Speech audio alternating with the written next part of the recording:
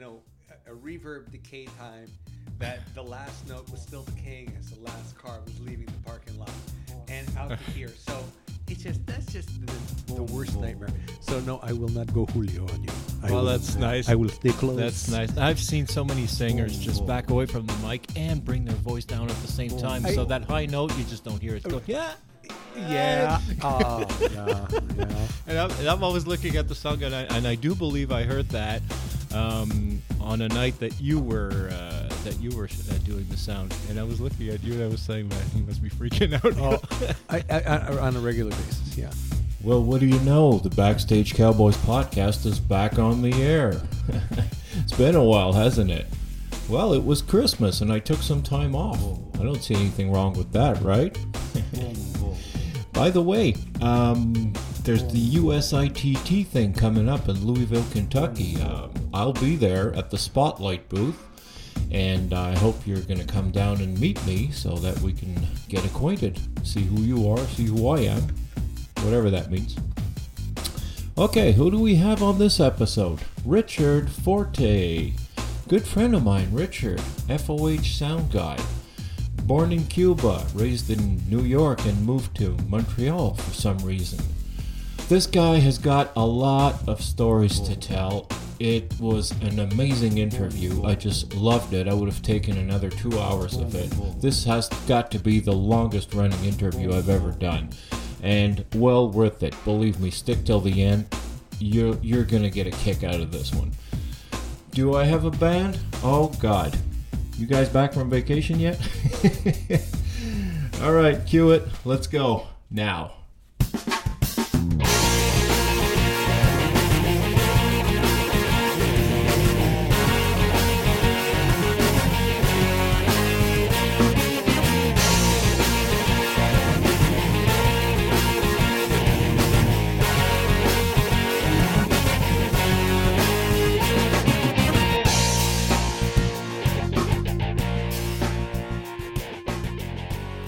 Here we are back in my office in Saint Laurent, Quebec. We did this crappy setup here because I forgot half my stuff at home. I've been playing the bass lately, and I've been using my kit to play the bass more than recording podcasts because it was Christmas time and I took some time off. I have, can I say Richie or Richard? What's the best? Richard Forte is on my website. Yeah. Friends call me Richie.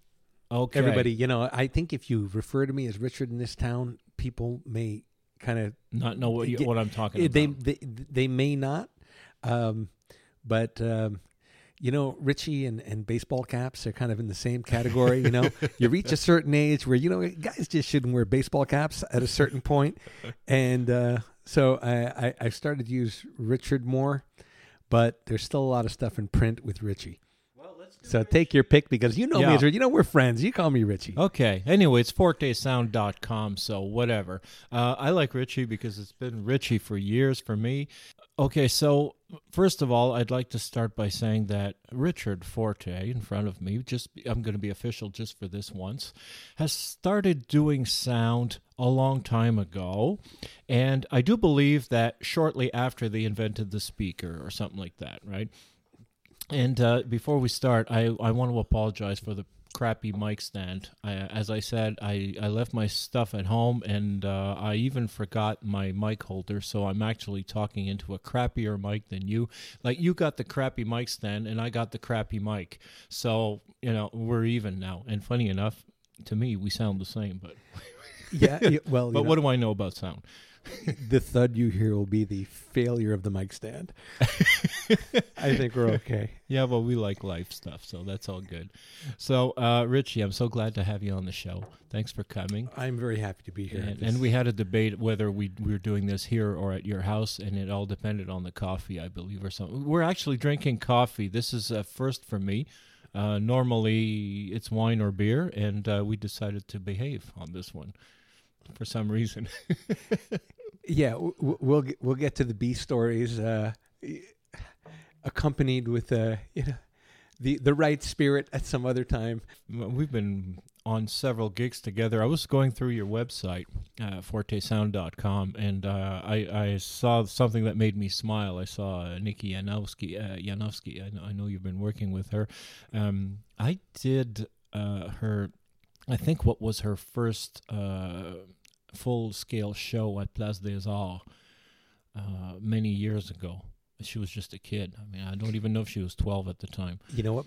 Before the Place des Arts show, she opened the Montreal Jazz Festival, the Festival International de Jazz, the youngest artist to ever open the show. She was show one, outdoors next to the big stage, not on the big stage, but she literally kicked off the that year's festival, and she was, I think, 11 years old. Okay. And that was pretty much her official launch. Okay. Under her banner with her band. Wow. I was there. I've been there since that show. Oh, so you've been doing all of her gigs? Yeah. Well, she's currently on hiatus, kind of between projects. Mm-hmm. Not very active at the moment, so I consider myself on hiatus too, as opposed to no longer working with her. Okay. I fingers crossed that she takes some time and comes back strong, which I wouldn't be a bit surprised. Okay. Yeah, she's a great artist, and it's been fun watching her grow up, because they're from 11 to now she's like 23. 23, yeah. Yeah, and so it's been great having a front row seat for that. Yeah, isn't that great? We have some phenomenons coming out of Montreal here, and we have the possibility of working with these people and watching them grow internationally. Yeah, no kidding. Yeah, I've traveled all over with her, and what's great about Nikki is that over the years she's had gone through so many different styles of music and format, everything from like a 3-piece, 4-piece jazz, like a jazz trio, to full symphony orchestras and rhythm sections, and in major concert halls and in locations, really unlikely locations, like at the foot of the Library of Ephesus in Turkey. Wow. Which is this historical, just a breathtaking backdrop for an outdoor performance. Yeah. They don't do many, because these ruins are, they're very delicate, and that kind of traffic. They don't do a lot of those. And we had the good fortune of playing an outdoor show right at the library. Wow. In the ruins. It was beautiful. That's cool. Hey, you know what, Richie? Normally when I do these interviews, I have like a set of questions in front of me, just in case we kind of go blank on something. In this case, I did not print a set of questions, because I don't think we will need that. In your particular case, I think we have a lot more stuff to talk about than any questions I might have. But I'm glad you're inspired. I'm very, very. I do have two specific questions, though. I'd like to first of all, I'd like to know what you're up to now, what you're doing at the moment, and I'd like to know how it all started. Okay. Currently, I'm pretty much holding the same pattern of the last couple of years, where I have a small but reliable client base of corporate bands and regional sound companies that I'm fortunate enough to have gained their trust and made my way to the top of the first call list. And so between the 4 or 5 different clients, I'm working very steady, and not steady in the sense of a 9 to 5 Monday through Friday. Nobody does that in this business. Yeah, no, nobody does that. Exactly. It's just so strange, because I guess by definition, when you're working at the end of the year, because as you know, first quarter, it's slow. There's really not a lot of shows, especially because of the weather.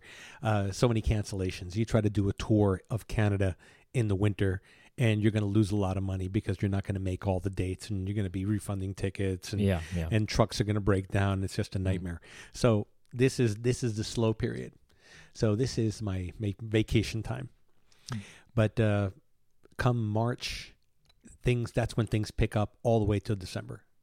Like by the end of March till December, things start getting pretty busy. So August doesn't drop anymore. Like when I was active, like more active, let's say, on the on-call thing many years back, August was also a quiet period. But I think that's over now, right?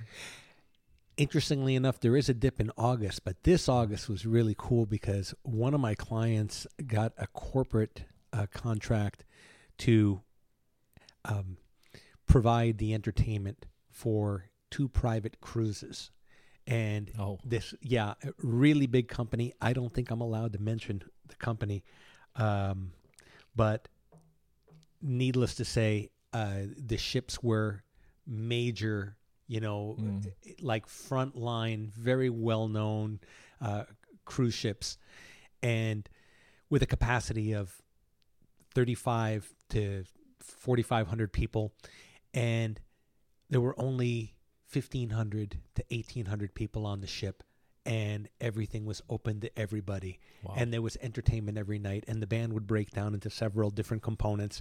We'd have like the big show was like on the first day, and on the last day, like with the full band. And the other nights, the band would break down into, jazz, cocktail, 4-piece power rock, in different venues on the ship. And they brought a sound company from New Jersey to provide for the Caribbean cruise. It was a company out of Jersey, and they brought I think one of them, or maybe they were both, L-Acoustic and Yamaha, and just really proper production. And that was a lot of fun because we had the days off, and the second cruise was in the Mediterranean through Italy. So days off was like Rome, Naples, Corsica, just get off the ship. And then, you come back and you do like an hour show. And that was really cool. And both of those were in August. Okay. So that was the exception. But normally, August does slow down, but what perfect timing for a gig like this, Yeah. Where you get to, it's kind of like a working vacation. Yeah. So that worked out really well this year. Oh, that's cool. And all right, so let's go back to the beginning and work our way up. I'd like to understand where you're coming from. What's your background? How it all started? How'd you get into this mess? This line of work. Oh, that's boy, it really comes down to influences, I guess. First and foremost, I'm the youngest of 3, and the middle brother, the one that I was shared, close quarters, me and him in a very small room. My brother George had impeccable taste in music in the 60s and 70s. He was really listening to the best of the best. And I was 5 years younger and really didn't have any awareness to music at all, except for the albums that he would bring home. And he would play constantly and constantly threaten me with bodily harm if I went anywhere near those LPs. He would sabotage the album closet with a hair. He'd pluck a hair and lick it and put it across the cabinet. And if the cabinet door opened, then the hair would be moved, and he'd come back and bust me because, of course, when he wasn't around, I was listening to all this great music.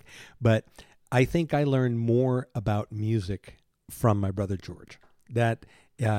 And my appreciation of music, it was a direct result of my exposure at a very early age to the best that the mid to late 60s to mid 70s had to offer, until, of course, the tragic disco accident, where I think he discovered girls and disco, and that's where the girls were, and suddenly he fell into that too, with the pointy shoes and all that. He did. And but by then, I had flown the coop and I was flying solo, and I pursued my own musical interests. I think I acquired his taste in music, and then in junior high school.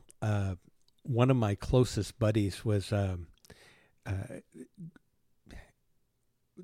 grew up to be a very successful and high profile bass player, writer for Bass Player magazine, a couple of best-selling books, and his name's Ed Friedland. He's currently touring with the Mavericks in the U.S. and like touring like most of the year. Every year they're on the road.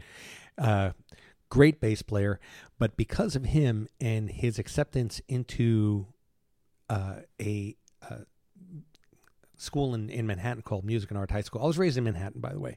You know, I grew up in Manhattan from the age of 2 until I came here. I was, I was raised in New York City. Everything that I learned, my formative years, both in and out of the business, all of my education, everything was in New York City. So he got into Music and Art High School, and that became this circle of friends and musicians that, of course, bunch of musicians, all friends, they're going to jam. And then from jamming, there's going to be a band. And then from that, there's going to be gigs. And I was always on the periphery of that. And originally, I used to jam with these guys on harmonica because I've been playing harmonica. Also, my brother George is a great harp player, and I kind of picked that up from him. And I started playing a harp player, harmonica. Yeah, a harmonica. Okay, I heard harp. I was really I know somebody that plays harp. I can't believe it. But okay, false alarm. So I was able to kind of participate musically with all these great musicians, but that led to finding myself through circumstance in a situation where, okay, now these guys are playing and there's a sound system and somebody has to operate the sound system. And by the age of, 14, 15, I was involved with that. But the real turning point came in 1974 at Madison Square Garden. For the Led Zeppelin Houses of the Holy, their song, the movie, The Song Remains the Same. Yeah, Remember that? I was there for that show. Wow. And it was one of my first rock shows. And I remember I knew enough to know that, well, you want to be between the speakers. You want to catch the show. Mm-hmm. You don't want to be off to the side. You want to be center. And so, so I was given the mandate to, get the center seat. And of course, so I ended up with seats for me and my buddies that were dead center. Wow. Unfortunately, it was the top section at the back of the arena in literally the last row of the last section, but I was center. And I remember, because there was no one behind me, we were all sitting on the seat back with our backs to the wall watching the show. And I had these little opera glasses. And I remember watching Bonham bashing on the drums, and that was my first lesson and demonstration of latency, where the speed of sound versus the speed of light. Yeah. And so you'd see him bash the drums, and then like about 3/4 of a second later, you'd get the sound. And prior to now, of course, when we entered, we tried to scam our way onto the floor, which, we got busted immediately and kicked out. But while I was on the floor, the first thing I noticed because we managed to get onto the floor before getting kicked out, and right in front of the entrance was this scaffold. And on the top of the scaffold was this big console. And this guy was sitting up in front of this desk in an office chair, and his feet were up on the desk, and he was drinking a beer. And I looked at this guy on the scaffold, and I was so blown away, because it was like, that's got to be the coolest job on the planet.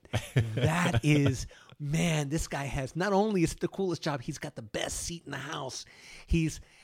I have never seen, and to this date, I've never seen a scaffold on the floor of an arena that's like 15, 20 feet high. No. It's always on the floor. You never see that. Yeah, and I think it's because they probably discovered that that's a horrible, horrible idea.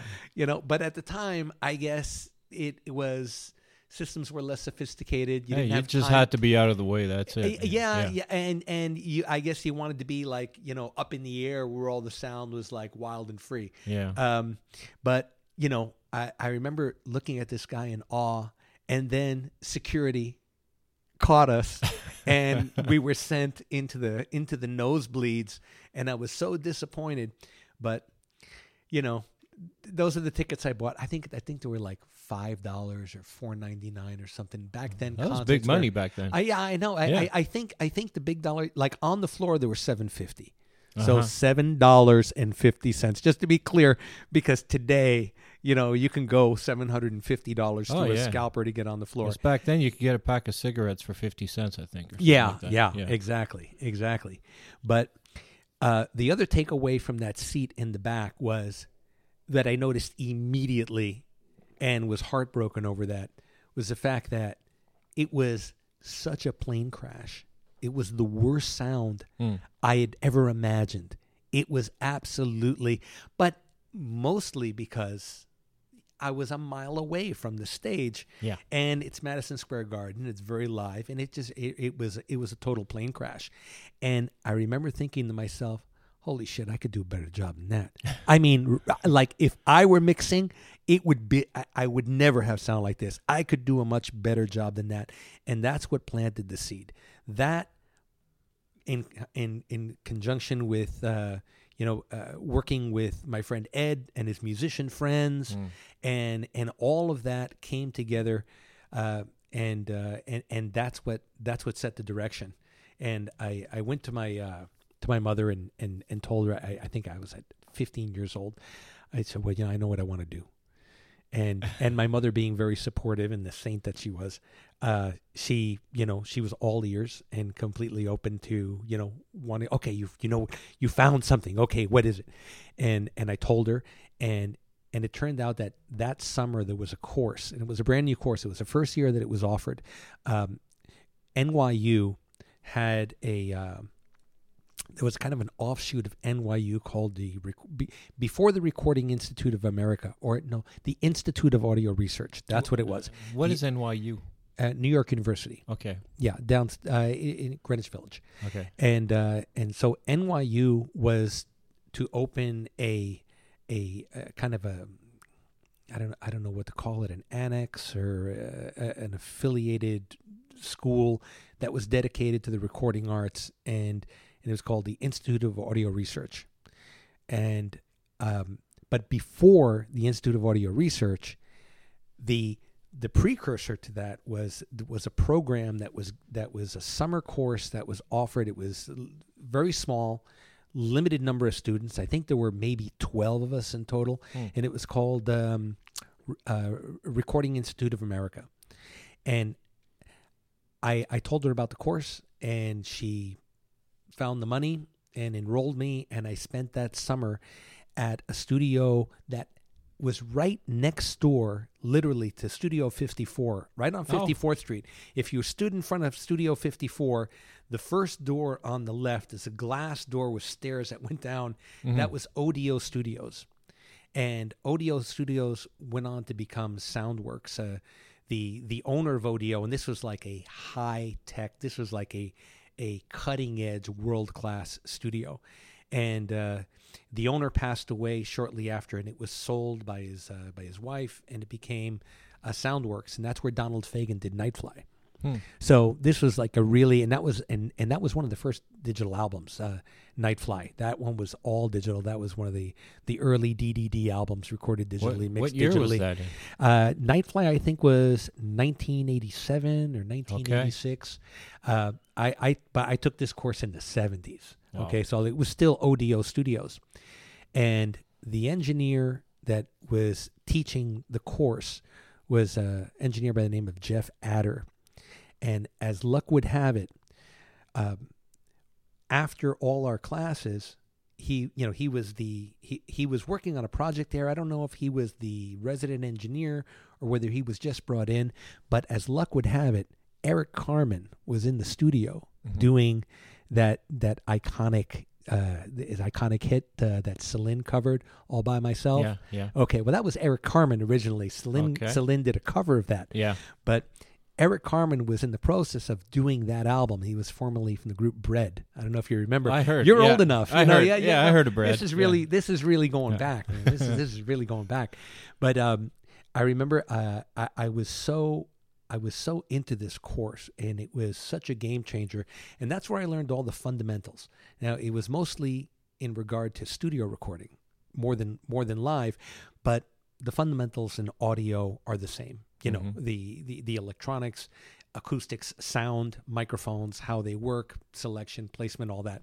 So I learned that from Jeff Adder at this course, and a couple of courses into the program, I was offered the opportunity to stick around and be a fly on the wall and run cables. And Wow. And so I ran the cables and was responsible. That's right. I was the guy that got the coffee for all by myself. That's a golden I think opportunity. they gave me a credit on the record. Coffee, Richie Forte. But that was really exciting. And who knew, that how big that record was going to be. I take absolutely no credit except for the coffee. Well, a lot of guys started out that way. Well, you know what? Yeah. It was inspiring. It was inspiring because this guy was real, a major talent. And Jeff Adder, I think he actually may literally have been the author, wrote the book Modern Recording Techniques. I think there's a Modern Recording Techniques Volume 1, Volume 2, Volume 3. It's a very famous handbook for the fundamentals, and I guess through the different volumes, they probably went on to more advanced techniques.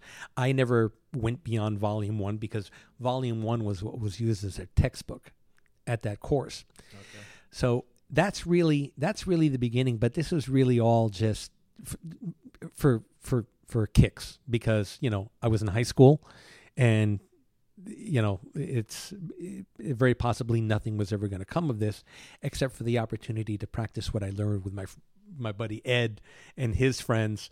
That led to some, oh my God, that ultimately led to my first trip in an ambulance.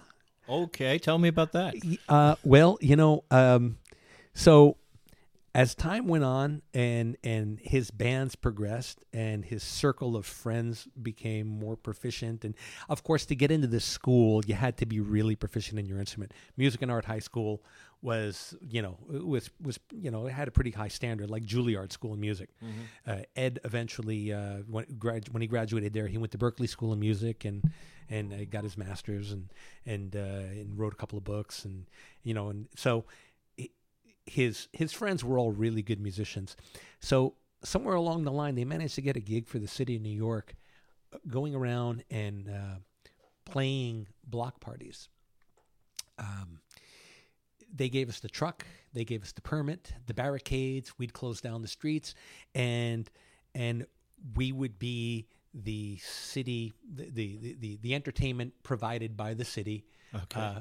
Back then when cities had money for stuff like this. Yeah. And we spent our summer going, in our big panel truck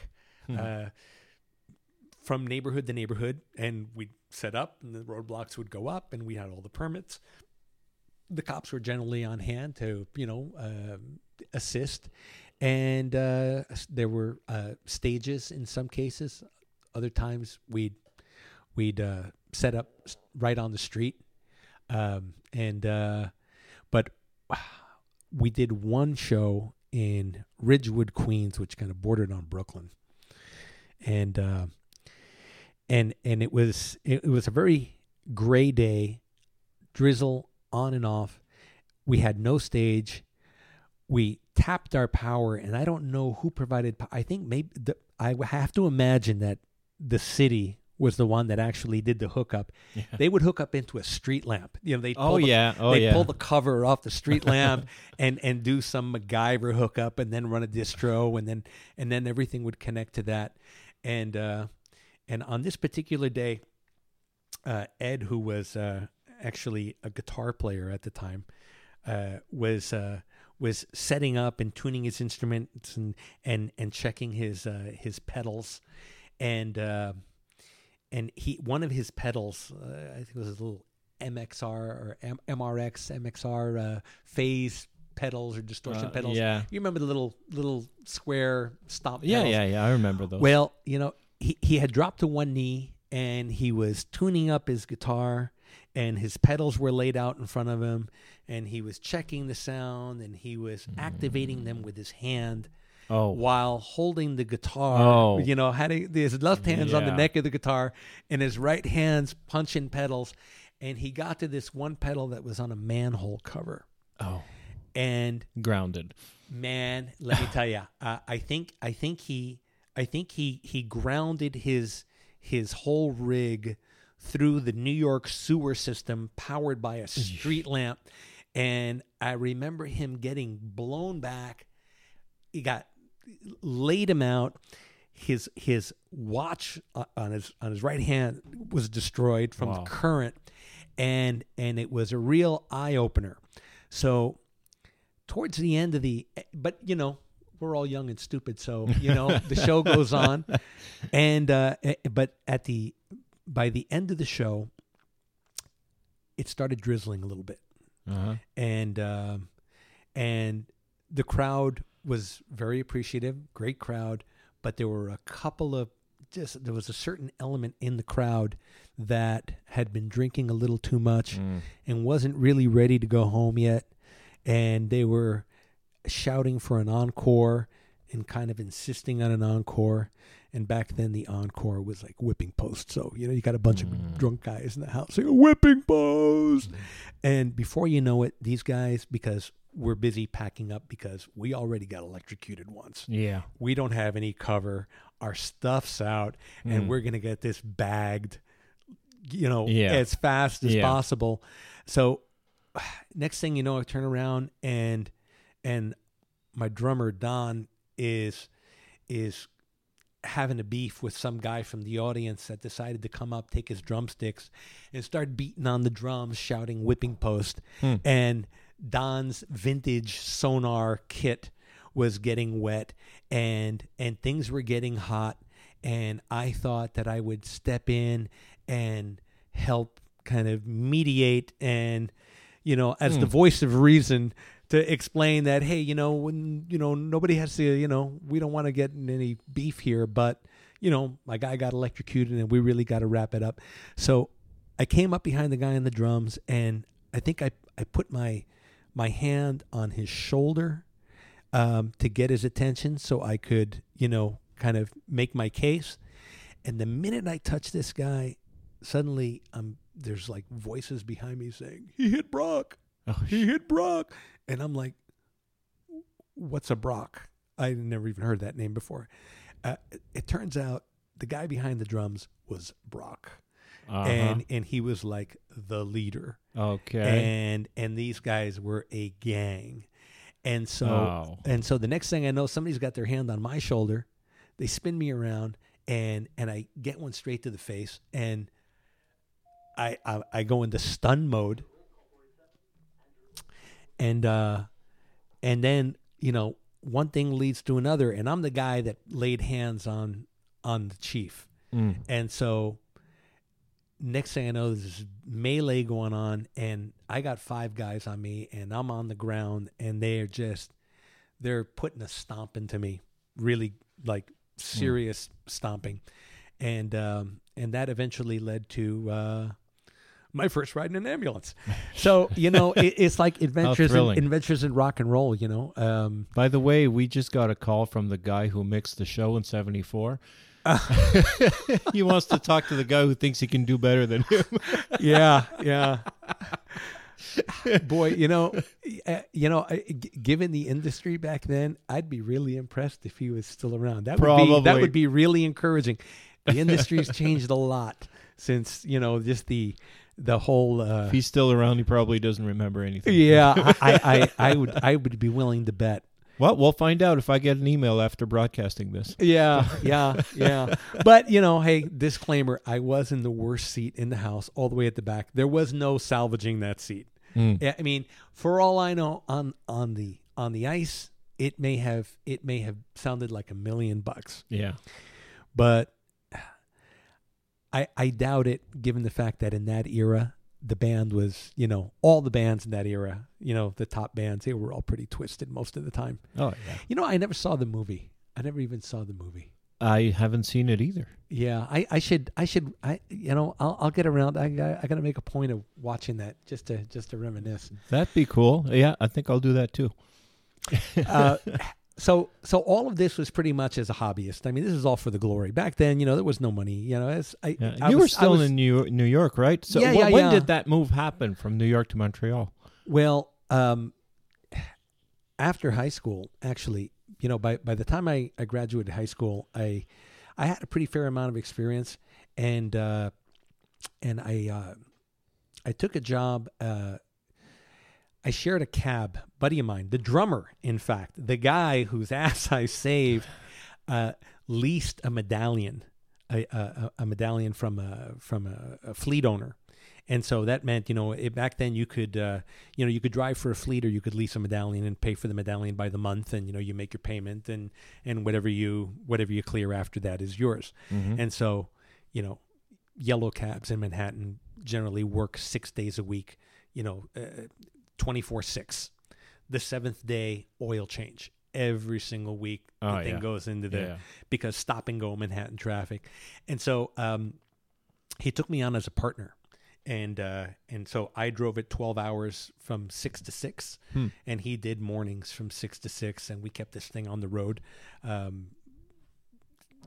all every day, and that's how I made money, and it gave me the freedom to not work, and same for him. We could skip whenever we wanted if we had a gig or something. Okay, yeah, and so. One day in, I think it was 1978, I was driving my cab, and I had just started my shift, and I was at the base of the Empire State Building on 33rd, and I get flagged, and two guys get in the cab, and this is a Friday. Rush hour, evening rush hour, so it's like first fare in Manhattan. They get in the car and they tell me they're going to Sheepshead Bay, Brooklyn, which is, I don't know if you know your geography, but a Friday at rush hour from Midtown Manhattan to Sheepshead Bay, that's a really big fat fare, and it's going to take a minute. It'll be a while before we get out to Sheepshead Bay. Yeah. And we didn't have a partition in our cab. We were like, we were the brave drivers with with no partition. Yeah. Which made it very easy to both play music, because I had this big boom box, and I'd size up my customers in the back, and depending on, the vibe that I got, I would then go through the cassettes and find just the right mood music for the ride, roll up the windows, put on the air conditioner. But these guys they got in the car, and they were like deep into a debate, conversation, argument. Wasn't really sure when they got in, but as I made my way to Brooklyn, I could hear them going back and forth and kind of pointing the finger at each other. It's like, well, you were supposed to do it. Well, no, I can't do it because, I got this other thing. And Bob said he was going to do it, but then, he bailed. And the other guy is like, well, opening is next week. And we don't have anybody, and we're like, serious shit, and they were really tense. So then they started going over the laundry list of all the things that they got to check off, and as I listened to them, kind of minding my own business, but with an ear on the conversation and an eye on the road, it wasn't hard to pick up what they were talking about. They were talking about audio, they were talking about sound system, and they were talking about a club install, and where I picked them up from was right at the entrance of a club that was opening next week called Leviticus International on 33rd Street, which went on to become like this major showcase cabaret club. It was a black-owned club and mostly upscale clientele and upscale talent. I mean, really upscale talent. I'll get to that in a minute. Okay. But they were discussing the install at Leviticus, and that they didn't have an operator, and that the system wasn't finished yet, and that they're way behind. And I could tell they're really, really tense. And at one point, one says to the other, did the crest come in yet? And of course, because for the last 5 years I've been, involved in audio strictly for the glory and the free beer, but but enough to know what a crest was, and that was an amplifier. Yeah. And that was my moment. I said, did the crest come in? And I don't remember what his response was, but I found an opening, and I kind of leaned over and I said, the 400 or the 800. Oh, and there you go. And they kind of stopped, and there was a pause of silence. And the guy in the back leans forward and he says, the 800. and so I'm still kind of driving, my eyes on the road, and I'm nodding, with approval, like I know what I'm talking about. Yeah. And I said, yeah, I really like those on the bass. I prefer the 800 to the 400, but on the bass, silence. And now I got both their attention. They kind of perk up their ears, and they kind of sit forward a little bit. And the rest of the ride, the Sheepshead Bay, was really like an interview. Wow. It was, they were kind of picking my brain to see what do you think about this? What do you think about what do you like on the high end? And at the time I was living with a band in a loft on 31st, which is or 32nd, the music building, what was known as the music building. Steve Gadd had a loft there. Blondie had a loft there. Wow. There was a bunch of studios there. A studio, a rehearsal space. SIR, a studio instrument rental. They're big all over the world. Yeah. Well, in New York, there was SIR, and the runner-up to SIR, and considered the best rehearsal facility room in the city was a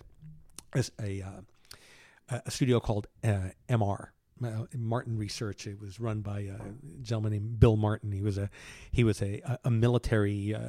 He was an officer, a pilot. He used to fly night bombers off of aircraft carriers in Vietnam. He did everything the Navy way. I learned that expression, the Navy way. The Navy way, yeah. Yeah. So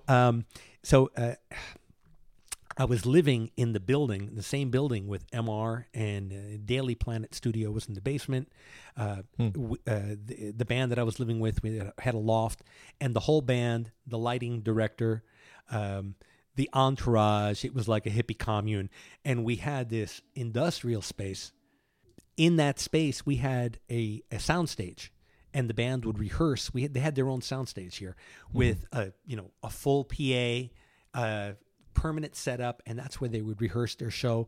Their LD had the lights set up, and we would do full production rehearsals, and these guys were gigging in the city. It was a prog rock band, very Genesis influence. So I had spent a lot of time, that was like my laboratory. And so I learned so much there that when it came time to the interview with these guys in my cab, the last year of living with the band was called Amber Waves, of working with these guys, gigging and rehearsing and polishing and refining everything that I knew. That was my test lab. So by the time we got to Sheepshead Bay, Brooklyn, I had landed the interview. Wow. I nailed the interview, and they invited me to the club the next day to eyeball it and to see what I would do with it, and that was the last month I drove a cab. Wow, that was it. Okay, that was it. And it's a life changer. That was a life-changing ride. Wow, that led that one gig. They were called the Equipment Sound Services. That one gig led to the working for them at Leviticus, and then getting hired away from them by Leviticus. And Leviticus used to rent additional supplemental gear to cover the riders of the bands that were performing there from MR Studio. And so, through I took care of the production for the club, and so I got to meet Bill Martin and MR, and given the fact that MR was on the 11th floor and I was living on the 5th floor, well, then they offered me a job. And so I started working at MR Studio, and through them, and the connection from them to Daily Planet, which was a studio in the basement. That was my first recording studio gig. And so all of these things tied together and stem from this one cab ride where you never know who's in your cab, and it helps to be chatty, Damn right. Yeah, I think the whole connection from the band in their rehearsal / living loft to the cab and Leviticus, and then to MR and Daily Planet, but Leviticus was really that was my showcase room. That was a space that gave me profile, because it was an in-house position. You had major acts coming in all the time. Stevie Wonder came in there unannounced. Wow. Unannounced to everyone, including me, but management knew, and they didn't want any leaks. And I remember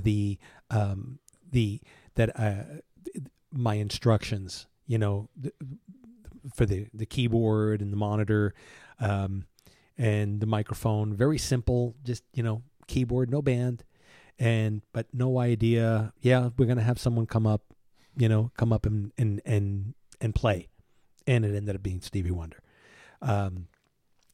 The band that brought me to Canada, my entry point, and what brought me here was a band that I don't know if maybe you're old enough. It was a band called Kinky Fox. Kinky Fox. Kinky no, Fox. I've never heard of them. Is that right? Yeah. Okay. All right. Well, in the early 80s, there was a club on Park Avenue called Checkers. Okay, yeah. You remember Checkers? I heard of that, yeah. Yeah. I've never been, but I heard. Yeah, it was, it's kind of a legendary spot now, owned by a guy named Peter Lambario. Is it still around? No. Okay. There was a fire. Below Checkers, there was a restaurant. Dusty's was the restaurant just underneath Checkers. And Peter owned Checkers, and he went on to buy Dusty's. But there was a period there in the 80s where Checkers was the spot. That was in the early 80s, Montreal. Great thing about Montreal in the early 80s was that the live music scene was really, was really happening. There were lots of venues, and there was a big circuit, and the booking agents could take a band and create an itinerary for a good band that would literally go for months. And when I was working at Leviticus, I remember when the Tramps performed there. Oh, yeah. And back in, the Disco Inferno days, that was their big hit. And that's the one that was, that was their biggest hit. I can't tell you anything else the Tramps did, but Disco Inferno was the big one. And there was a support act on the bill that was going to be opening up for them. A local act, bunch of guys from Harlem, big 7-piece band. Wow. Okay. But I never heard of them. A band called Kinky Fox, and at the time, Johnny Kemp was their lead singer. Johnny Kemp. I don't know if you remember that song, "Just Got Paid Friday." Yeah. That's Johnny Kemp. Okay. So he was the lead singer, and Timmy Allen was on bass, and Timmy Allen went on to produce a bunch of hits for. And to play, he was like a very in-demand session and touring bass player that was responsible in part for a lot of the gigs that I went on to do later on, because I established a really great relationship with him while he was in Kinky Fox. But we used to play at, we were kind of like the house band at this club on the Upper West Side called The Cellar. Okay. On 95th and I think it was 95th in Columbus. And we played there a lot, like, at least 2 weekends a month, and we'd alternate with another band. There'd be like Kinky Fox for 2 weeks, and then another band would come, and then Kinky Fox, and then another band. But Kinky Fox was on a heavy rotation there. And one day an agent came in from, I don't know if this agent was a Quebecer, or whether it was an agent from New York that was working with another agent in Montreal. but they offered us an opportunity to go to Montreal for a 3-week engagement at a club called Checkers. Okay. We'd never been to Montreal, and of course, playing the Cellar, every other week, as much fun as that was, because that was another very high-profile clientele, very, like money, a lot of celebrities would in and out of there all the time, like Leviticus. Okay. It's like just smaller.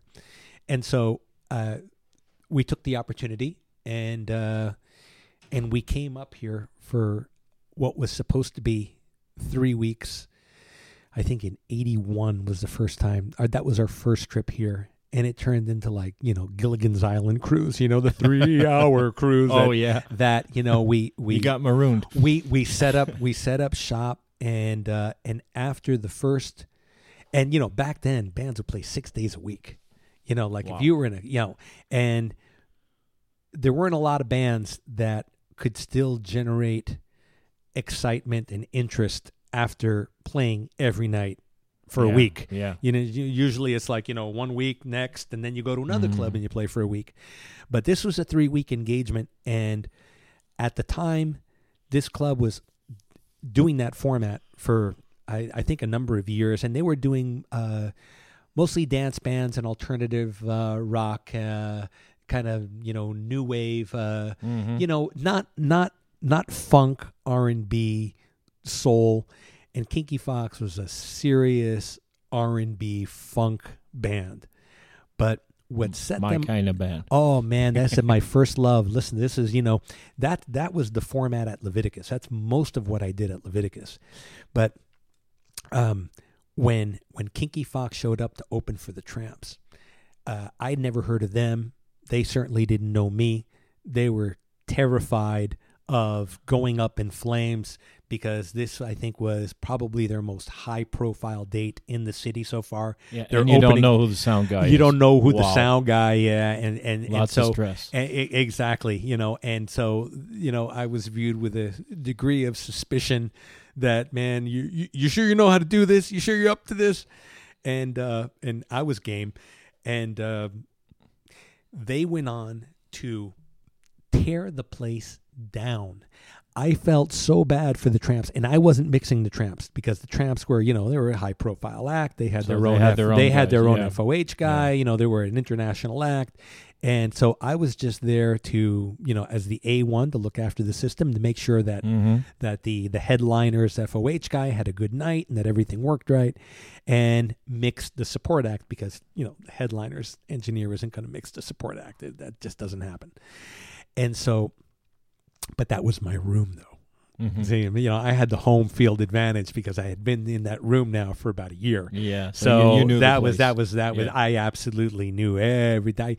I tuned the system, I installed the system, I operated the system, and it turns out that Fox was just the best band I had ever mixed. Wow, these guys were so incredible. By the end of their set, Johnny Kemp was leading the audience around the room in one of those conga lines, and the band was originally from the Bahamas. Like the founders of the band, Johnny was from the Bahamas, so was a percussionist and the original drummer, and they came up from the Bahamas, so they really had that island vibe, and he was the audience that was all like upscale and ties. They were in a conga line behind Johnny, and the house was, they were literally burning down the house. And then the Tramps came on. Oh. And it was crickets. And oh, God. They couldn't follow this band. It was as good as they were. Kinky Fox stole the show. And so this, based on the success of that show, of course, the band hired me immediately and like, you're our sound guy. And I've seen that many times on tour. Yeah. We don't have a sound guy. Can you do it? Yeah, sure. And after the first night, it's like, okay, you're staying with us. I've seen that many times. Yeah. Well, I have some good friends actually that I met that way. Traditionally, most FOH sound guys, you come up through a different path. You usually, land a job as a cable jockey, running cables, Work your way up. and you work your Yeah. way up, and it's usually takes a good long while before anybody's going to put you behind a desk, if ever. Yeah. You may never get behind the desk, but what you do learn is every single aspect of the sound company job. So you can go out and work for any sound company, and you've rigged speakers and run cables and done everything. Unfortunately, I never benefited from that. So there's a lot of that like routine sound company stuff that I never really became proficient in because I never had that position. Yeah. I kind of leapfrogged all of that by, being a club, in-house club guy at a good club, mixing really good bands, and then getting drafted by the band. And so I'm very, very fortunate. And this is probably the best luck I had, that one cab fare, Yeah. and the fact that that landed me in the right club to make all these other connections. So that's how I started working with Kinky Fox. And so one day this agent discovers the band playing at the Cellar and offers us a gig in Montreal. And the other unique thing about Kinky Fox is that we didn't know what the established norms and standards were here in Montreal. Uh-huh. In New York, you had to roll big. It's if you didn't have like a big sound system, Yeah. you just weren't. And by big, like the criteria is, if I set this birthday cake 1 meter in front of the bass bin and hit the kick drum mic, can I blow out the candles? If you can blow out the candles, you got enough bass. Yeah. And so we came up here with everything we had because they own their own system. And it was a 3-way system, but this was like the first big gig. And we were kind of tense about, maybe we don't have enough, not knowing that the standard at the time here, where bands were rolling in with really tiny little rudimentary systems that were mostly, capable of providing like intelligible vocal at best, with maybe a little of this and that thrown in, and the rest was a roar of stage noise. That makes me laugh. A band coming out of New York asking, well, are we big enough? Coming to Montreal. I mean, normally it's the opposite. It's people from Montreal going to New York that shit their pants. Yeah, this was and rightly so, because in New York, you can't half step. You better you better have your shit together, and you get one shot. If you don't wow them coming out of the gate, you're probably not going to win them over during the night. Of course. And so, first order of business, we get to the club, and we determined that, we need a little more. And so I don't remember how we met this person, but there was somebody, I think it was affiliated with the club, that put us on to this guy on St. Antoine that had a little shop just like a block away from Steve's Music. And it was nothing more than a storefront with a big glass window, completely bare on the inside except for a desk all the way at the far wall. This one guy, I think he had a helper, but I don't remember who the helper was at that time. And it was just him and this desk and a bunch of like Martin gear and an assortment of speakers and amplifiers. Was that Jack's Music It Store? was a hot spot. No, it was a guy named Steve Coster. Oh, okay.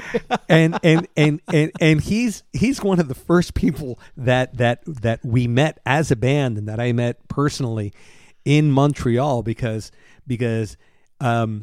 he had what we needed and at a price that we could afford. And frankly, we were more interested in making a good impression than making money, because it's like Montreal, man. It's like international, And so I have to mention Steve Coster is my boss. Okay, he owns AVL Media Group, the office we're sitting in right now. It's just so people know who we're talking about here. From very humble beginnings. Yes, Very so I see. humble beginnings. That was you didn't know him back then. No, I didn't. No. And who knew that he was going to grow into this giant, which he has, and I owe him a lot, and we'll get to that. wow, what a canoe trip I'm taking on, man. This is like, wow, this I haven't strolled down memory lane like this in maybe forever. But you can edit out all this stuff, you cut the fat. I always say I'm going to edit, and I never do. The only thing that really bothers me about this recording is my crappy mic, but that's okay. No, I'll live with it sounds good in my cans anyway. Oh, good. Yeah, no, it sounds good. It sounds good. So there we are at Steve at CoStar, and we get all this extra gear and bring it to the club, and we set up, and I tune it up, and and agonize over the tuning, and our system back then was very rudimentary, but I swear to God, we could blow out a birthday cake at 1 meter. We really could. And when we opened that week, the response from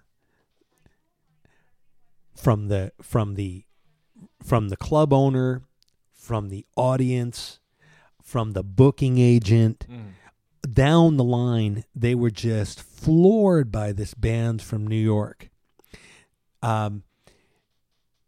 We did get some blowback though, and it was from all the other bands on the circuit, and they were there nightly, religiously. Everybody, by the third week, a good portion of the audience were all the other bands on the circuit coming down to see what all the hubbub was about. And they loved the show. They were blown away, and they were pissed as shit at us because we had now forever fouled the circuit with the production standard, because these guys weren't rolling with that. They were doing it with much, much less, and the booking agent, in response to the success of this first engagement, immediately followed up with, well, hey, how about after this? I have another gig for you here. And they put together an itinerary, and the itinerary went for almost a year. So our little 3-hour cruise, turned into like a year.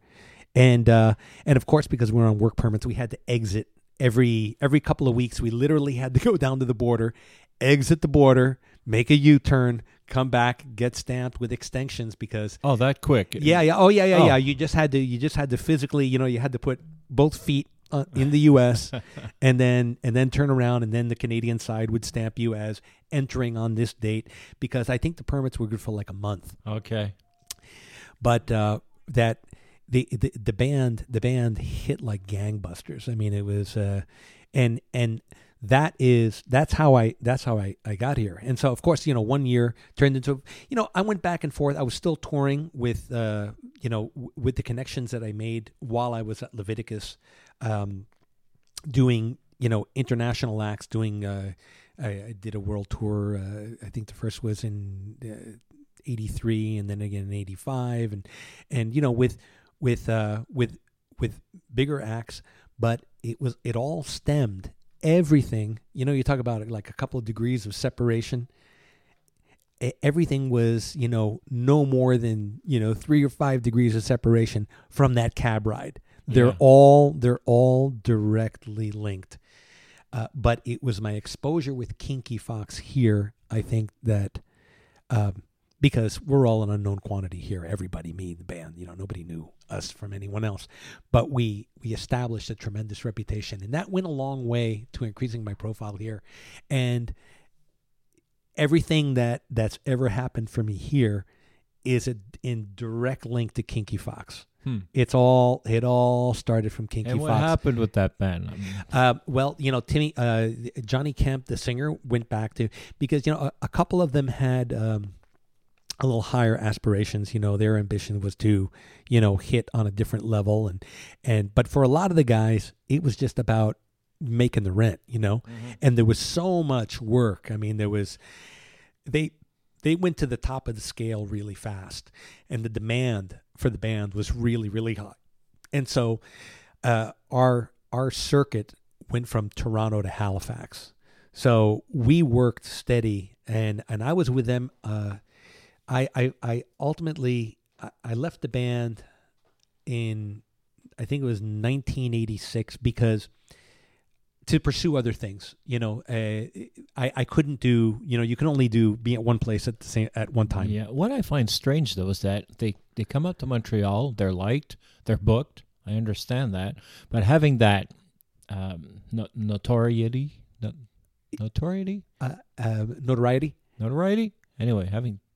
there was a certain amount of there was some notorious stuff too. There are. But what I'm wondering is that, okay, so they were doing this in Canada. Yeah. But I mean, couldn't they go back to the States and get the circuit bigger? here? The circuit here in the early '80s was so good. There wasn't that much work in New York. Really? And elsewhere in the States, no. Not without a record. And these guys were a cover band, but what really set them apart, and the reason I attribute their success in large part to the fact that they weren't going off a top 40 radio playlist. These guys were, they're a New York funk band, and so their repertoire was incredibly diverse and was not linked to the top 40. We were doing stuff like Billy Cobham, Glass Menagerie, funk fusion, like really heavy. Which gives you a certain performance freedom. Exactly. And B-sides of records that nobody heard.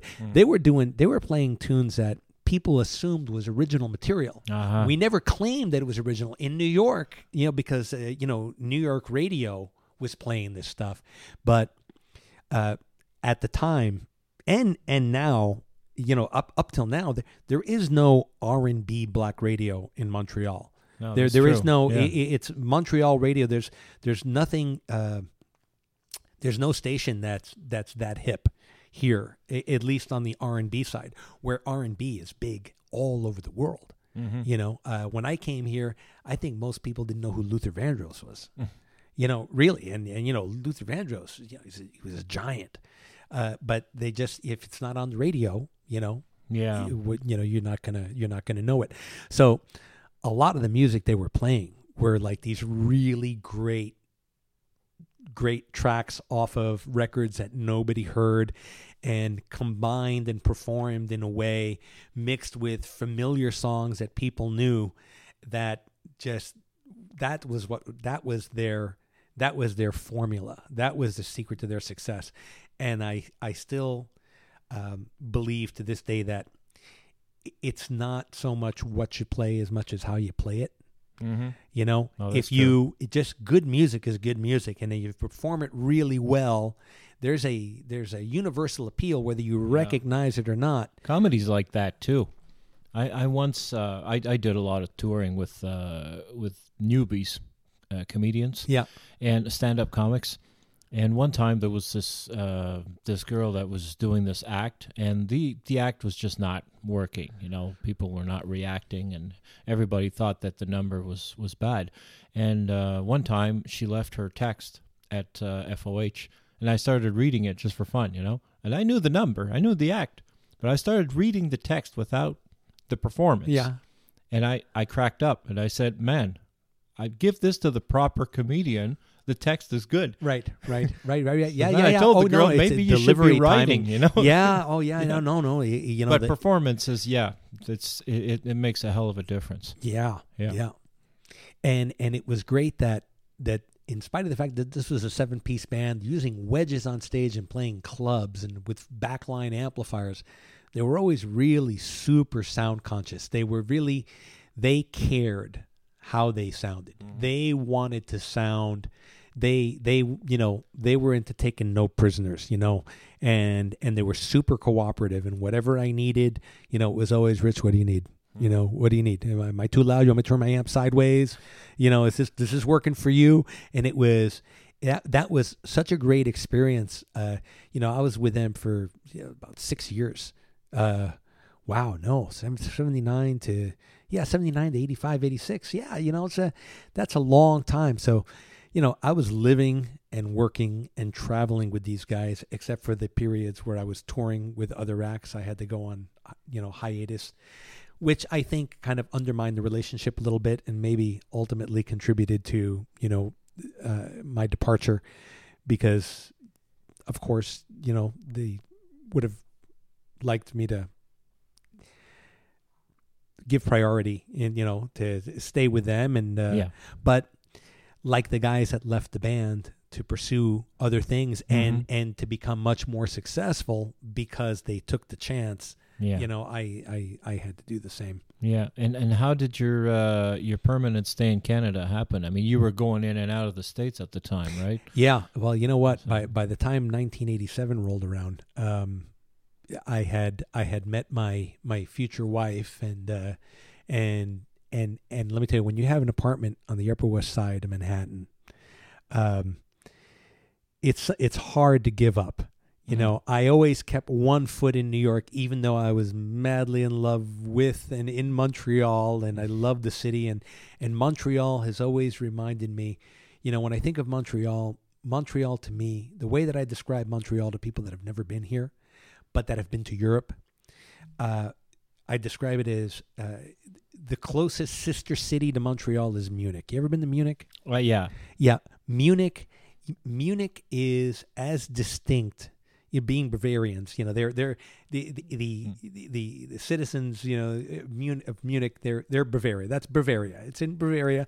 They're Bavarians, and there's a distinct difference between Bavarians and Germans, and they're a lot closer to Italians, both geographically and in terms of spirit.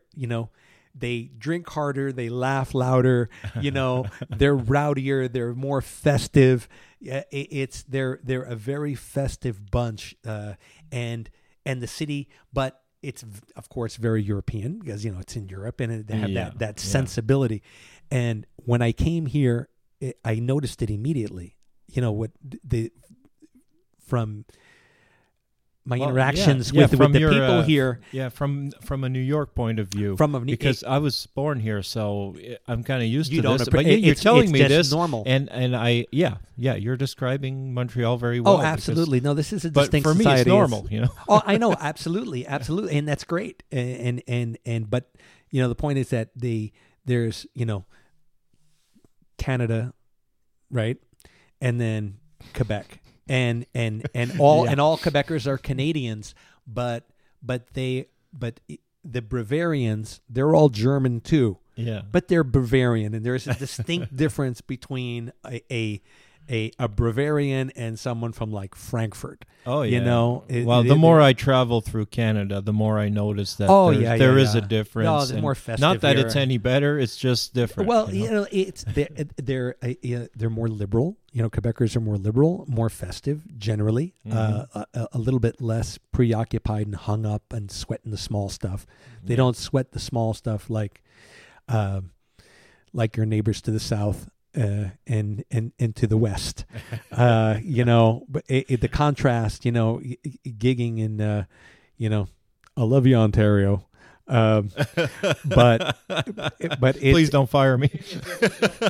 but it's a different pace. It's a different rhythm. It's a very, very different rhythm. I love it here. So and you can't overlook the similarities between Montreal and New York. Even geographically, okay, starting at Lower Manhattan at the pier, okay, you got the financial district, and then you got you have Chinatown, and here in Montreal you got the old port, and then the financial district, and then Chinatown, and if you take a minute to think about it, there are so many parallels like that where this city is divided up into districts. In the same way that Manhattan's divided up into districts. And so that similarity, but with the European sensibility, mindset, liberal attitude, it's just, how can you not fall in love with the city? Really. So by the time 1987 rolled around, it was something had to give. I was either going to go back to New York, but no, I was in love and living here, and so I sold my the rights, the insider rights to my apartment on the Upper West Side, which back then you could get paid a whole whack of money just to move. You know, Okay. just like, you Okay. want to vacate, here's Uh-huh. 20 grand, Wow. just to move. So that was like seed money. And so I put that towards a sound system. And then I brought that money to a guy named Steve Kostar. Again, Steve, you know what? Steve, I'm realizing now that Steve played a big part in my in my life up here. There's more, but I bought my first sound system from him, and So if you gave him all your money, I guess that's how he became big, right? yeah, that's it. He owes it all. Yeah, it was those big sales to me. And he set me up with my first sound system, and I was able to put that to work, like as the sound system, as the touring system for these club bands. And then ultimately, that system became the in-house system at Checkers, rather than having, because after Kinky Fox set a standard in that club, the owner, he realized the wisdom of maintaining the standard and kind of leveling the playing field for everybody. Mm-hmm. And so after I left Kinky Fox, I lived literally like a block away from Checkers. When I wasn't touring on my time off, I needed a job. And so I offered Peter my sound system and my services to act as house engineer for all the bands coming in.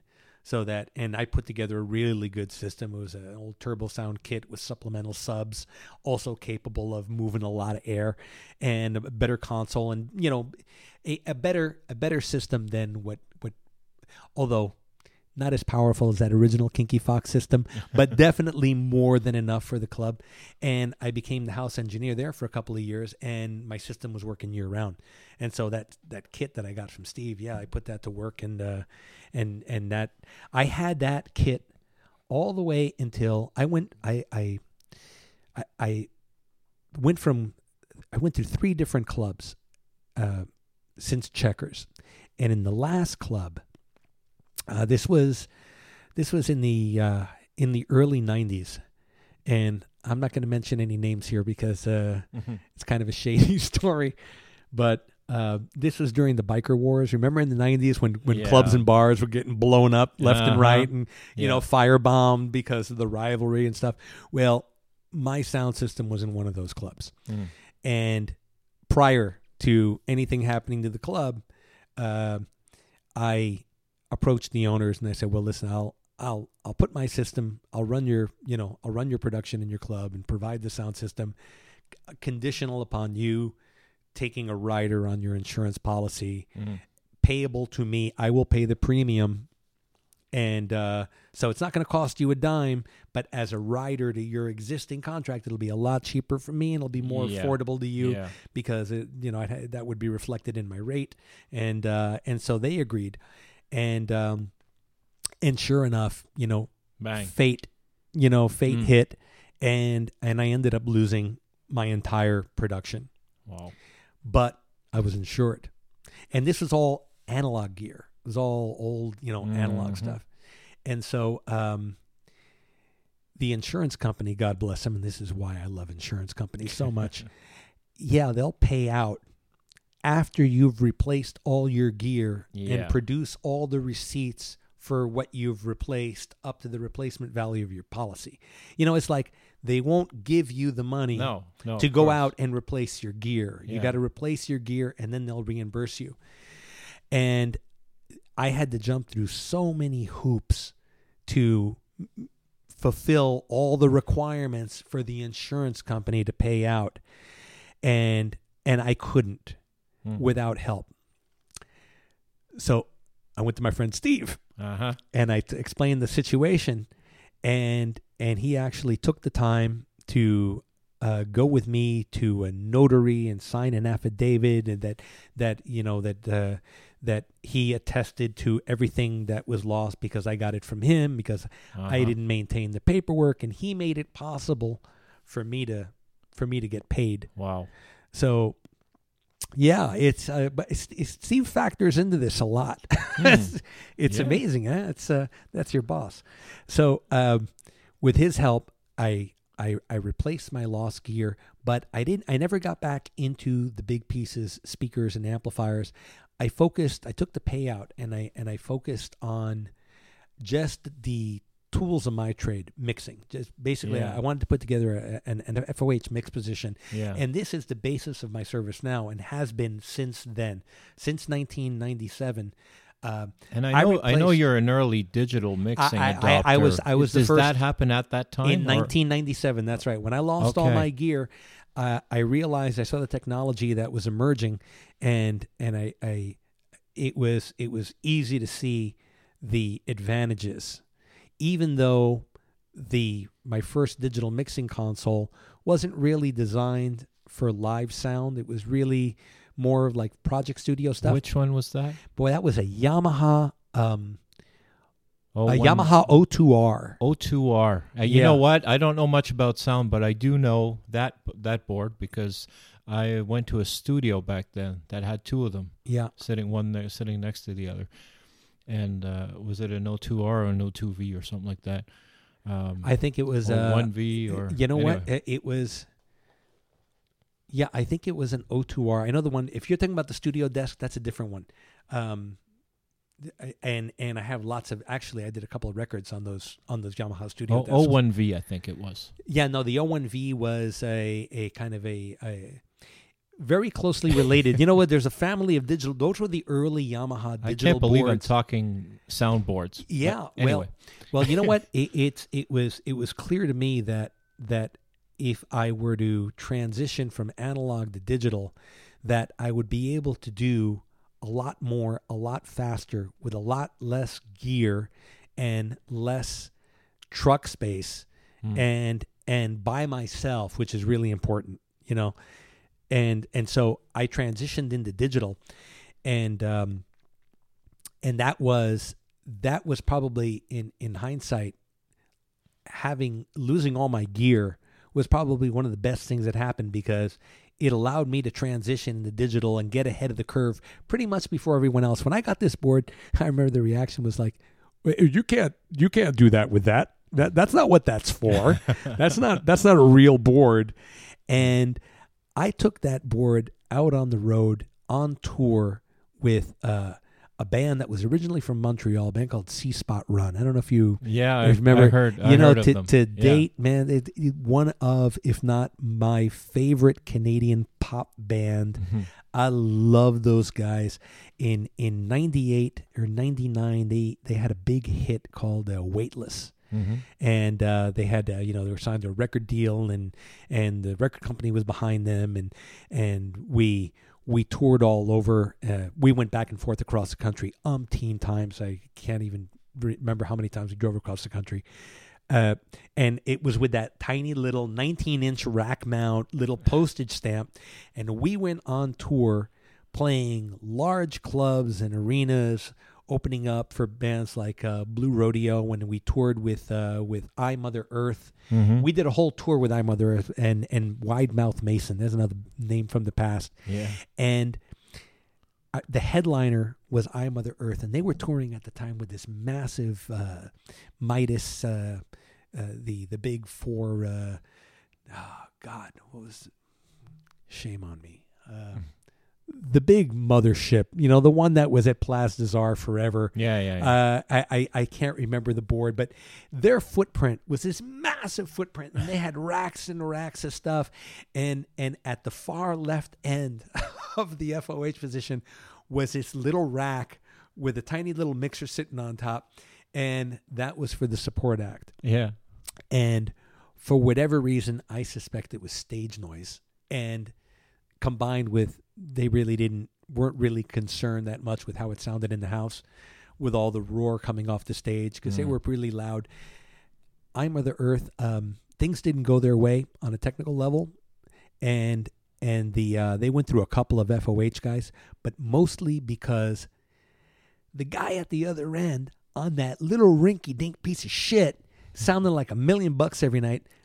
All credit to C Spot Run. Those guys, like Kinky Fox, they were meticulous about their sound, and they cared. it was priority one was the experience of the audience and the sonics, and they were so into it. And we had such a great reputation for presentation that the manager for I Mother Earth one night came over to take a closer look at my rig, because he didn't know anything about sound, and he was actually thinking maybe his band should be on this. Never in a million years would that have been possible, because C-Spot Run was 4-piece, and it was a little 24-channel board, so it wasn't going to happen. But he attributed the quality gap to the fact that I was on a superior setup, which of course I was not. Mm-hmm. But that led to him taking notes and calling Yamaha and wanting to find out, so what's up with this board, and can I use one of these? Is this going to work for me? And I think the person that he spoke with is I'll have to ask Ashley Clark about this, but I know that I got a call from, I think it was Ashley from Yamaha, because the manager had given him my number, and he said, yeah, hi, I'm from Yamaha, and I was in conversation with the manager from I Mother Earth, and apparently you're on tour and you're using one of our boards. And what are you using exactly? And I told him what I was using, and it was like, really? You're doing like arenas, and you're mixing front of house on that? Okay, we don't know how you're doing that, and how that even possible. But that started a relationship and a loyalty to Yamaha. From that day on, Yamaha has been very, very supportive and gracious and generous to see that I am, that I have one of their desks. Well, yeah. They've been very, very supportive, and I'm on my 4th desk with them now, and I'm a real fan. I've been with them since, with their earliest digital desks that weren't even designed. I adapted them for live music, and I think they always got a kick out of that. Yeah. Well, that's cool. Actually, that's pretty much a souvenir I have of you. The first times we were gigging together, you'd show up with this dinky board. Yeah. And set it in front of the big setup. That thing was 19 inches wide. It was 19 inches Just wide. One little small rack, and lately I can't even find your rack. I see you walking around with an iPad.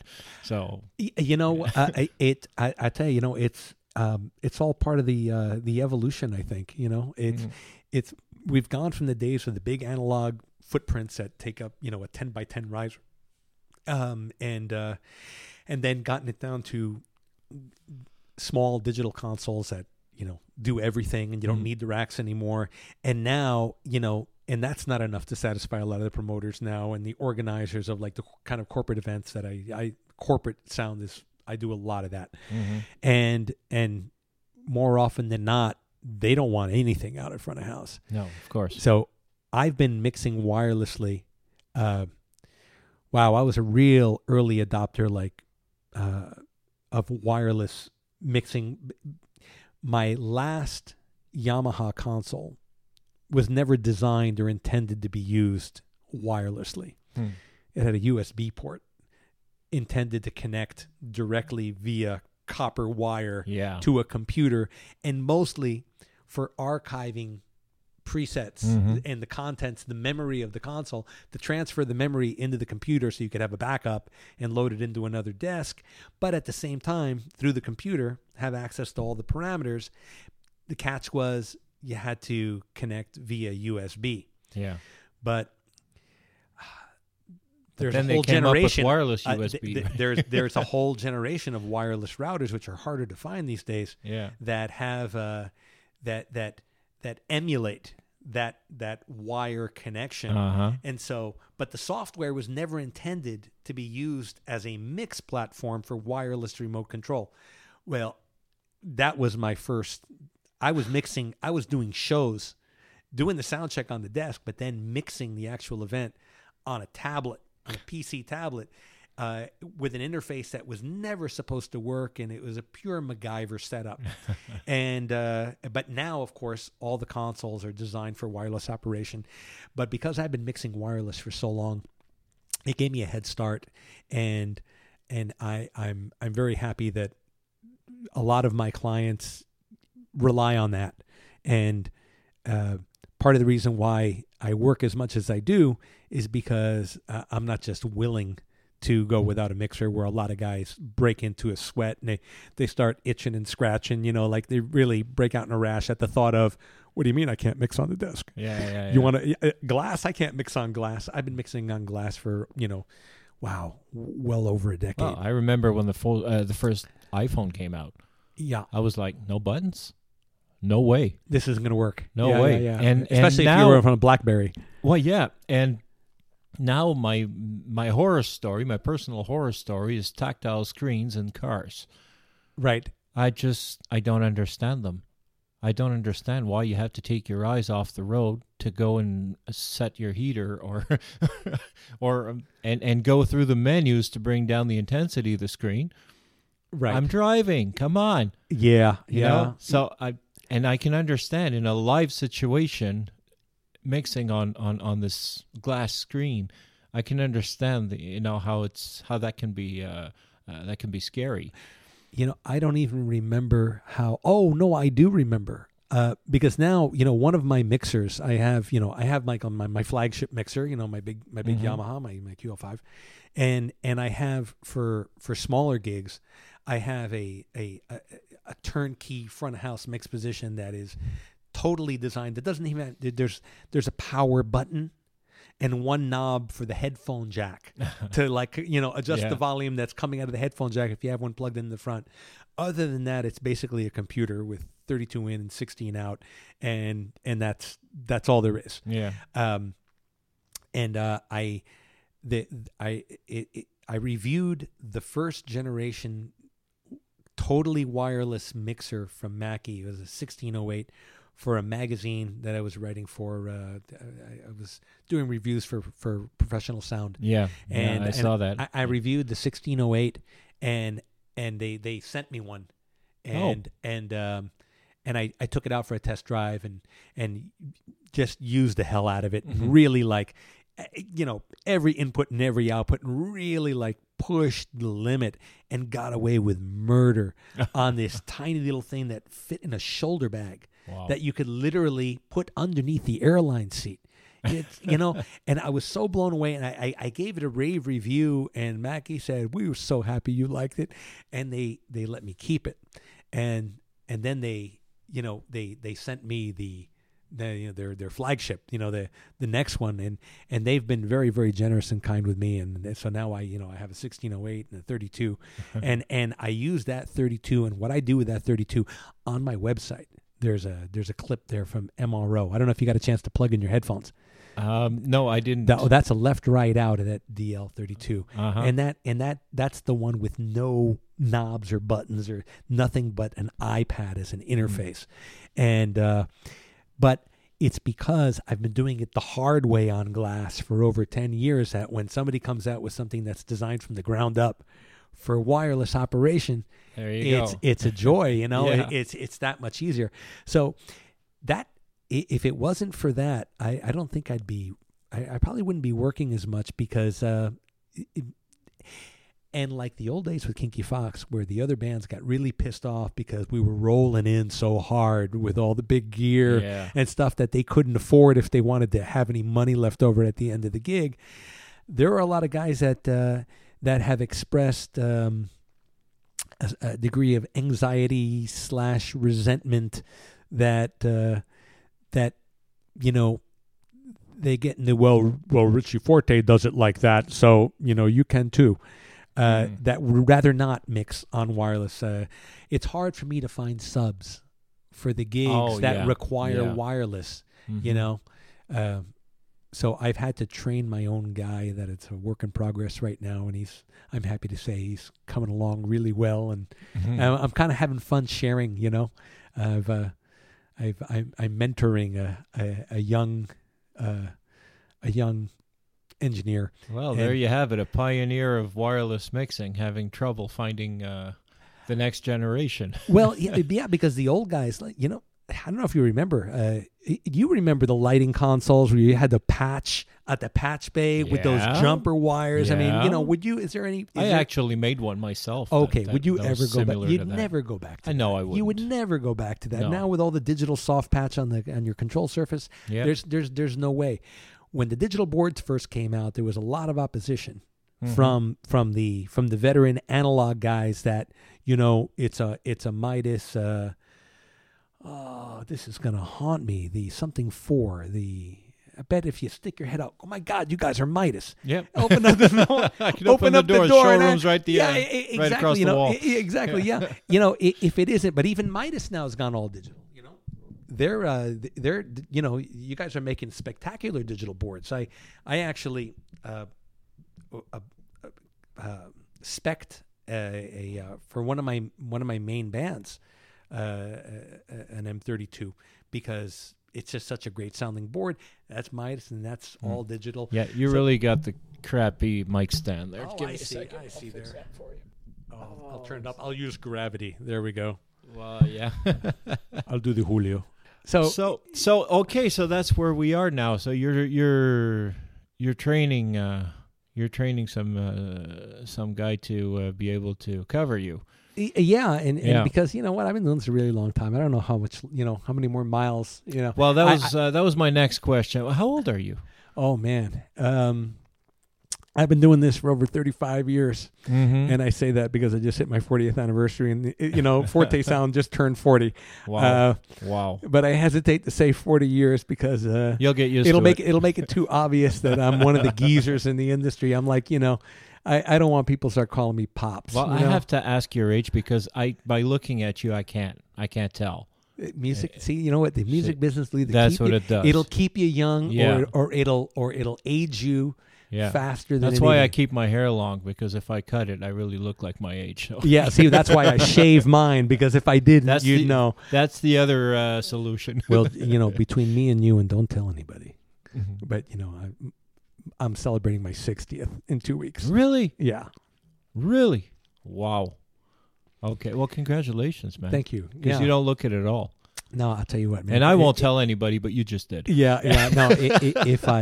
If I won the lottery tomorrow and could retire, I would still mix. Well, yeah. I'm not surprised. I haven't. I don't think I've had a job since 1979.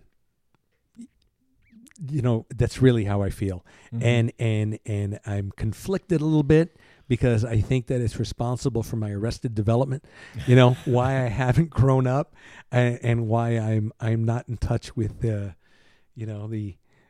my physical condition as much. Because in my head, I'm still I'm still as enthusiastic, and I'm passionate about the soundscape, because every day, this is why I prefer live to studio, because every show has a beginning, a middle, and an end, Mhm. and it's live. And if you weren't there to hear it, Yeah. it didn't happen. Like if you don't hear that tree fall in the forest, did the tree fall? Yeah. It's history. It's immediately history.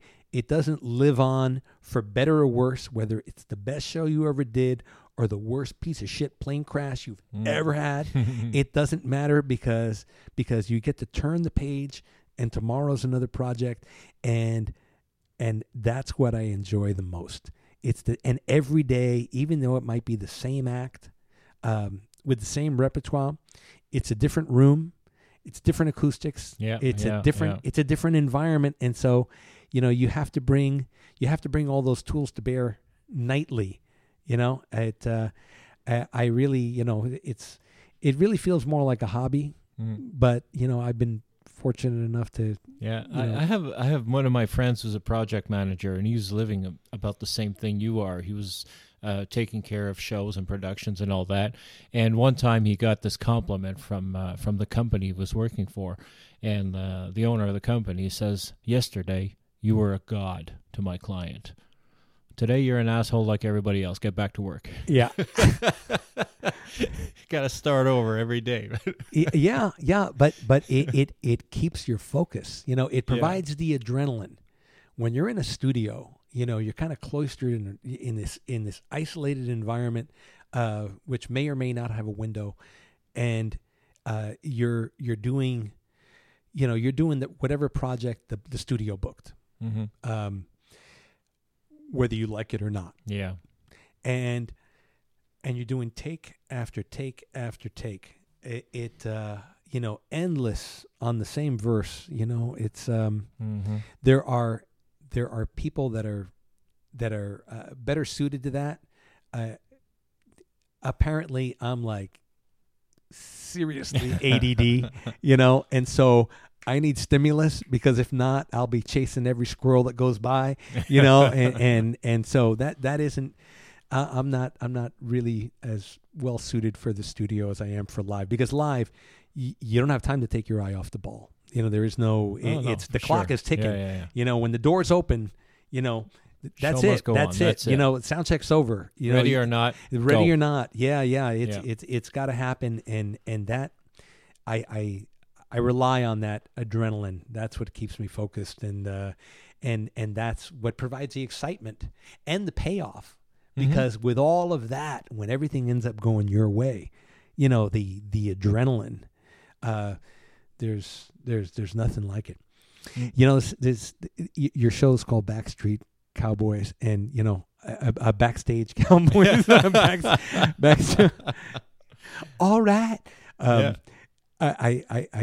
think that I should deliver at least like one backstage story. If not, I mean, there's a lot, and we haven't gotten into any backstage stories. Well, go right ahead. Okay. I mentioned I used to play harmonica. I actually still do. Yeah. Okay. All right. In 1992, Bryan Adams did his Wake Up the Nation tour that went, from the furthest Atlantic coast to the Pacific, all outdoor, big festival shows. I was mixing front of house for Sass Jordan at the time, and it was Bryan Adams, Steve Miller Band, the Archangels, and Sass Jordan. And at the time, and I imagine probably still to this day, because Steve Miller Band is like a family that's been together forever. That's a really tight-knit bunch. That's a real family. Great people. Norton Buffalo, a guy named Norton Buffalo, harmonica player. That as a harmonica player, I've heard a lot of work from Norton Buffalo, and I'm a big fan of Norton Buffalo, and I didn't know that Norton Buffalo played with Steve Miller until the tour. And when I discovered, oh man, that's Norton Buffalo on harp, holy shit! And I told the band, and they played a bunch of tracks that he played on. And it's like, this guy's awesome. And so,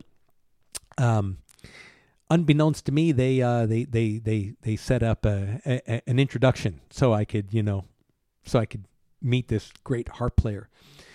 So one day in the catering tent backstage at we were out west somewhere, and we're at catering, and the band, Sass's guitar player, comes up and says, "Hey, Richie, let me introduce you to somebody," and he brings me over to none other than Norton Buffalo, and so we're chatting, and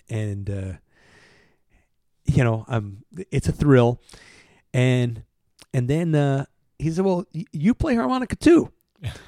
And I said, "Well, yeah." And he said, well, hell. And he reaches into his pocket and he pulls out a harp, and then he leans into me and he gives me this big toothy grin and exposing all his teeth. And he had it was this hillbilly rotten teeth falling out, all black, and just the worst horror story you've ever seen. And he's reaching over and he's passing me a harmonica. Okay. And I'm scared to death because, oh man, I'm flat, like harp players don't share. That's like sharing a toothbrush. You don't blow another man's harp because that's like, you might as well use his toothbrush. But in addition, it's like World War One Wow. trench foot in his mouth, and I'm horrified, and I'm trying to think of a way to get out of this, and while I'm squirming and I'm in shock, a couple of other guys from the band show up, and then they say, "Oh, is this your sound guy? Oh, hey, how are you?" And they extend the hand and they smile. And everybody's teeth in the band are just a horror story. and now Sass's guitar player, he can't contain himself anymore, and he busts out laughing because I don't know what I look like, but I was in shock. You're terrified. And now they're all laughing, and then they reach into their mouth and they pull out their very expensive Hollywood teeth. It was a gag. Oh shit! They punked me. God. Yeah, and that was apparently that was the funniest thing that Nick, the guitar player, had ever seen, and they got me good. That was one of my more memorable, backstage moments. They, I'll never forget that. That's I'm so glad you pulled that out without me asking. yeah. Well, it's that's a good PG one. Yeah. That one's good for everyone. We've been going on for 1 hour 44 minutes. Oh man, You okay, know this that. is never going to This make it. is You're the, going to have to do no. all kinds of nip and tuck on this thing. I'm not doing anything to this. I'm going to let it run as is, and you're going to be the longest running episode ever. Oh my God, sorry about that. Well, you know what? I think there might be a second part to this eventually, because I feel you got a lot more stories to tell. You know what? This has been a lot of fun. You know what? I'm flattered that you invited me down for a chat. Well, it's, I'm very glad that you accepted because I haven't this had is a- really cool. yeah, I haven't shared.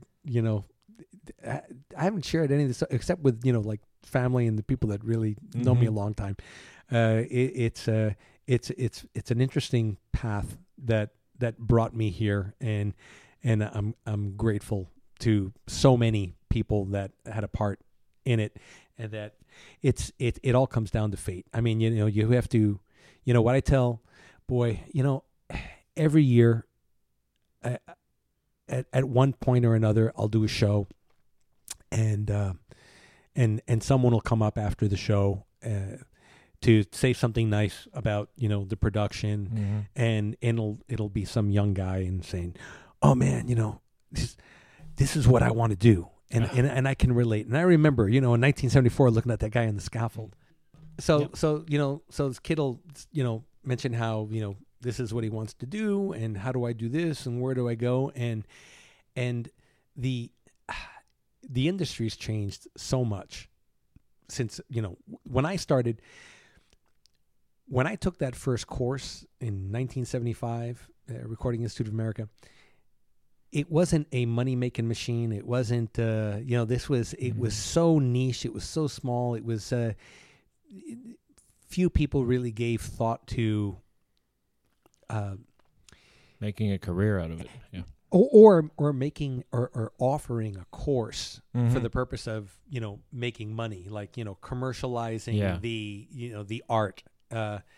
It's changed so much. I think I benefited the most from starting in the analog era, where it was really about doing the most with the least. Where it was all like as rudimentary as it could. Like if you got an analog console with a graphic equalizer for the house, 2 channels of compression, and 1 reverb unit and 1 delay unit, that was like, that you were lucky. You had a complete kit there. That was Yeah. pretty. That was complete. Everything above and beyond that, with all the plug-in, gates and compressors and all that. Anything above that was optional. It wasn't mandatory. And never in the budget. No, exactly, exactly. You had to make do, and so you had to hone your technique and know how to learn how to maximize. Now we're in the age of low-cost digital consoles where everything is integrated, and if you were to translate all of the resources available in the desk to a physical rack, assuming that each rack space was 2 channels of processing, you would have 4 racks, 6 foot and change. And even that, you might have to go to quad processors per space to equal the processing power of today's digital console. And as a consequence, the guys coming up today have too much available. And they rationalize that, well, you know, if every channel's got a compressor, a gate, and a plug-in available, or 2 plugins available, it's because you're supposed to use it. And the fundamentals, they're overlooked. They're completely overlooked in favor of the quick fix in the form of a plug-in. And I find that that the art has suffered a lot with all the advancements that I take advantage of, and I'll never go back to the analog, but I still believe that less is more. Yep. And so I think it's harder in a lot of ways because of that. You know, it's made it it's made it a bit harder for different reasons. But these kids come up and they want to do what I do, and what they really mean is they want to get behind the desk and push buttons. Yep. And they don't want to they don't want to learn the basics and kind of come up through the ranks. They want to go straight to the glory. And so my response is generally, I'll ask the question, oh, so yeah, I see. So you want to see the world and make a lot of money and, live the life. Huh? And I say, well, you know what? Buy lots of lottery tickets because the chances of you buying and hitting on the big one are probably greater than you being able to make a career out of this. Wow. Because it's luck. There's just so much. That's the wild card. I was driving a cab. Okay, I was already doing it, and I had put in the time, and I learned the fundamentals. Yeah. And I was you committed. You could have minded your own business in that cab and never talked to the guy also. Exactly. I mean, you did. Sometimes, I'm not a luck believer, really. I think that there's opportunities for everybody, and I think that some people recognize and take advantage of opportunities, and others pass by. I like to, at this point, I like to share everything I know. It's if I have a willing candidate that's got the right attitude. Yeah, because it really comes down to because we've talked a lot about attitude. Oh, that is first and foremost. But the thing is, now you're becoming an opportunity. I hope so. We'll see. It would be nice. I'd like to be able to give the opportunity because it is hard to get to this level. There are still a lot of dedicated people out there that really have a passion for it and got the right stuff. But it's a lot of work, There's a lot of sweat and a lot of grunt work, fortunately, and I shouldn't be talking about that because I bypassed that, which makes it even more unlikely that someone's going to take the same path. Well, you bypassed it, but you worked for it. Well, I was just passionate about it, and as it turned out, I had a talent for it. Interesting little anecdote here that is just that this really blew my mind. Now, I was born in Cuba, and after being involved in this for about 10 years, I tried to mansplain to my father, what an equalizer is. I was talking shop, and and he asked me a couple of questions, and I went on to, well, Dad, it's like this. We have this filter set, and there's a different filter for different frequencies across the spectrum, and he looked at me and he nodded and he said, yeah, well, when I was mixing Arturo Toscanini for RCA Victor in the 50s, we used an And then he went on to tell me his experience as an audio engineer, at which point my face it turned to jello and my jaw opened. And then he went on to school me on how it was done back in the day. And I was like, what are you talking about? What? And you The didn't know this. I did not. He didn't say a word. And then my mother, oh, yes. Your father used to, he'd come to New York and do recordings of RCA Victor. And unbeknownst to me, that all the while that I was pursuing this and so passionate about it, that in a previous life, and this was, no, this wasn't in the 50s.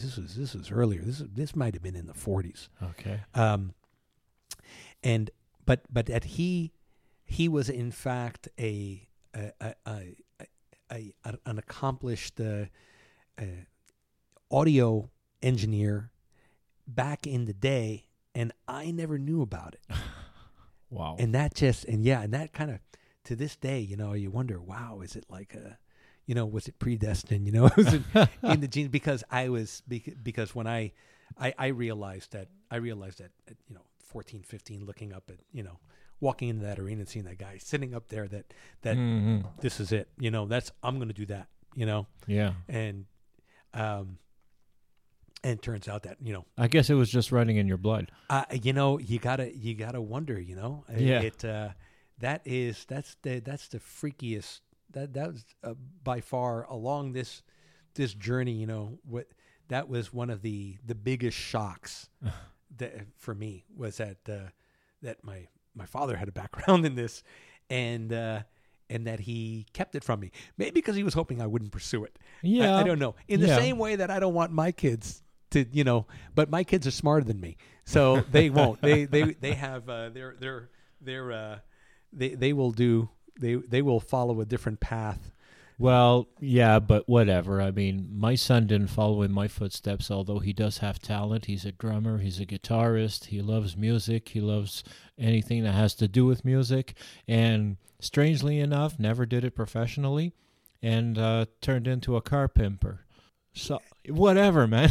I mean, Is that selling or customizing? no, he's customizing. Okay. He customizes like ambulances and cop cars and SWAT cars and whatever. Yeah. And it's funny because probably if I had been doing that, I wouldn't want my son to do it. But Yeah. whatever, man. Whatever makes you happy. Bottom line. Well, I guess this is the end for now. Thank you, Claude. But something tells me we're going to be back on the air again. Beautiful. Thank you so much, Richie. Thank you, It's buddy. been a great pleasure, and we're going to get a lot of feedback from this one. I don't think I'm anybody else certain. sit through this whole thing, but if you do, God bless you. Well, I'll make an introduction to make sure people sit through it. All right. It's really worth it. Take care, man. Thanks a lot. See you soon. Bye. Well, that was the end of the longest running interview I've done so far. The special thanks to AVL Media Group and Avo Lights, who in my opinion make the best lighting consoles in the world. If you'd like to try one out, just give me a call or reach me via BackstageCowboys.com. This is Claude Vien returning you to whatever you were doing before signing in. Stand by, orchestra people, and go!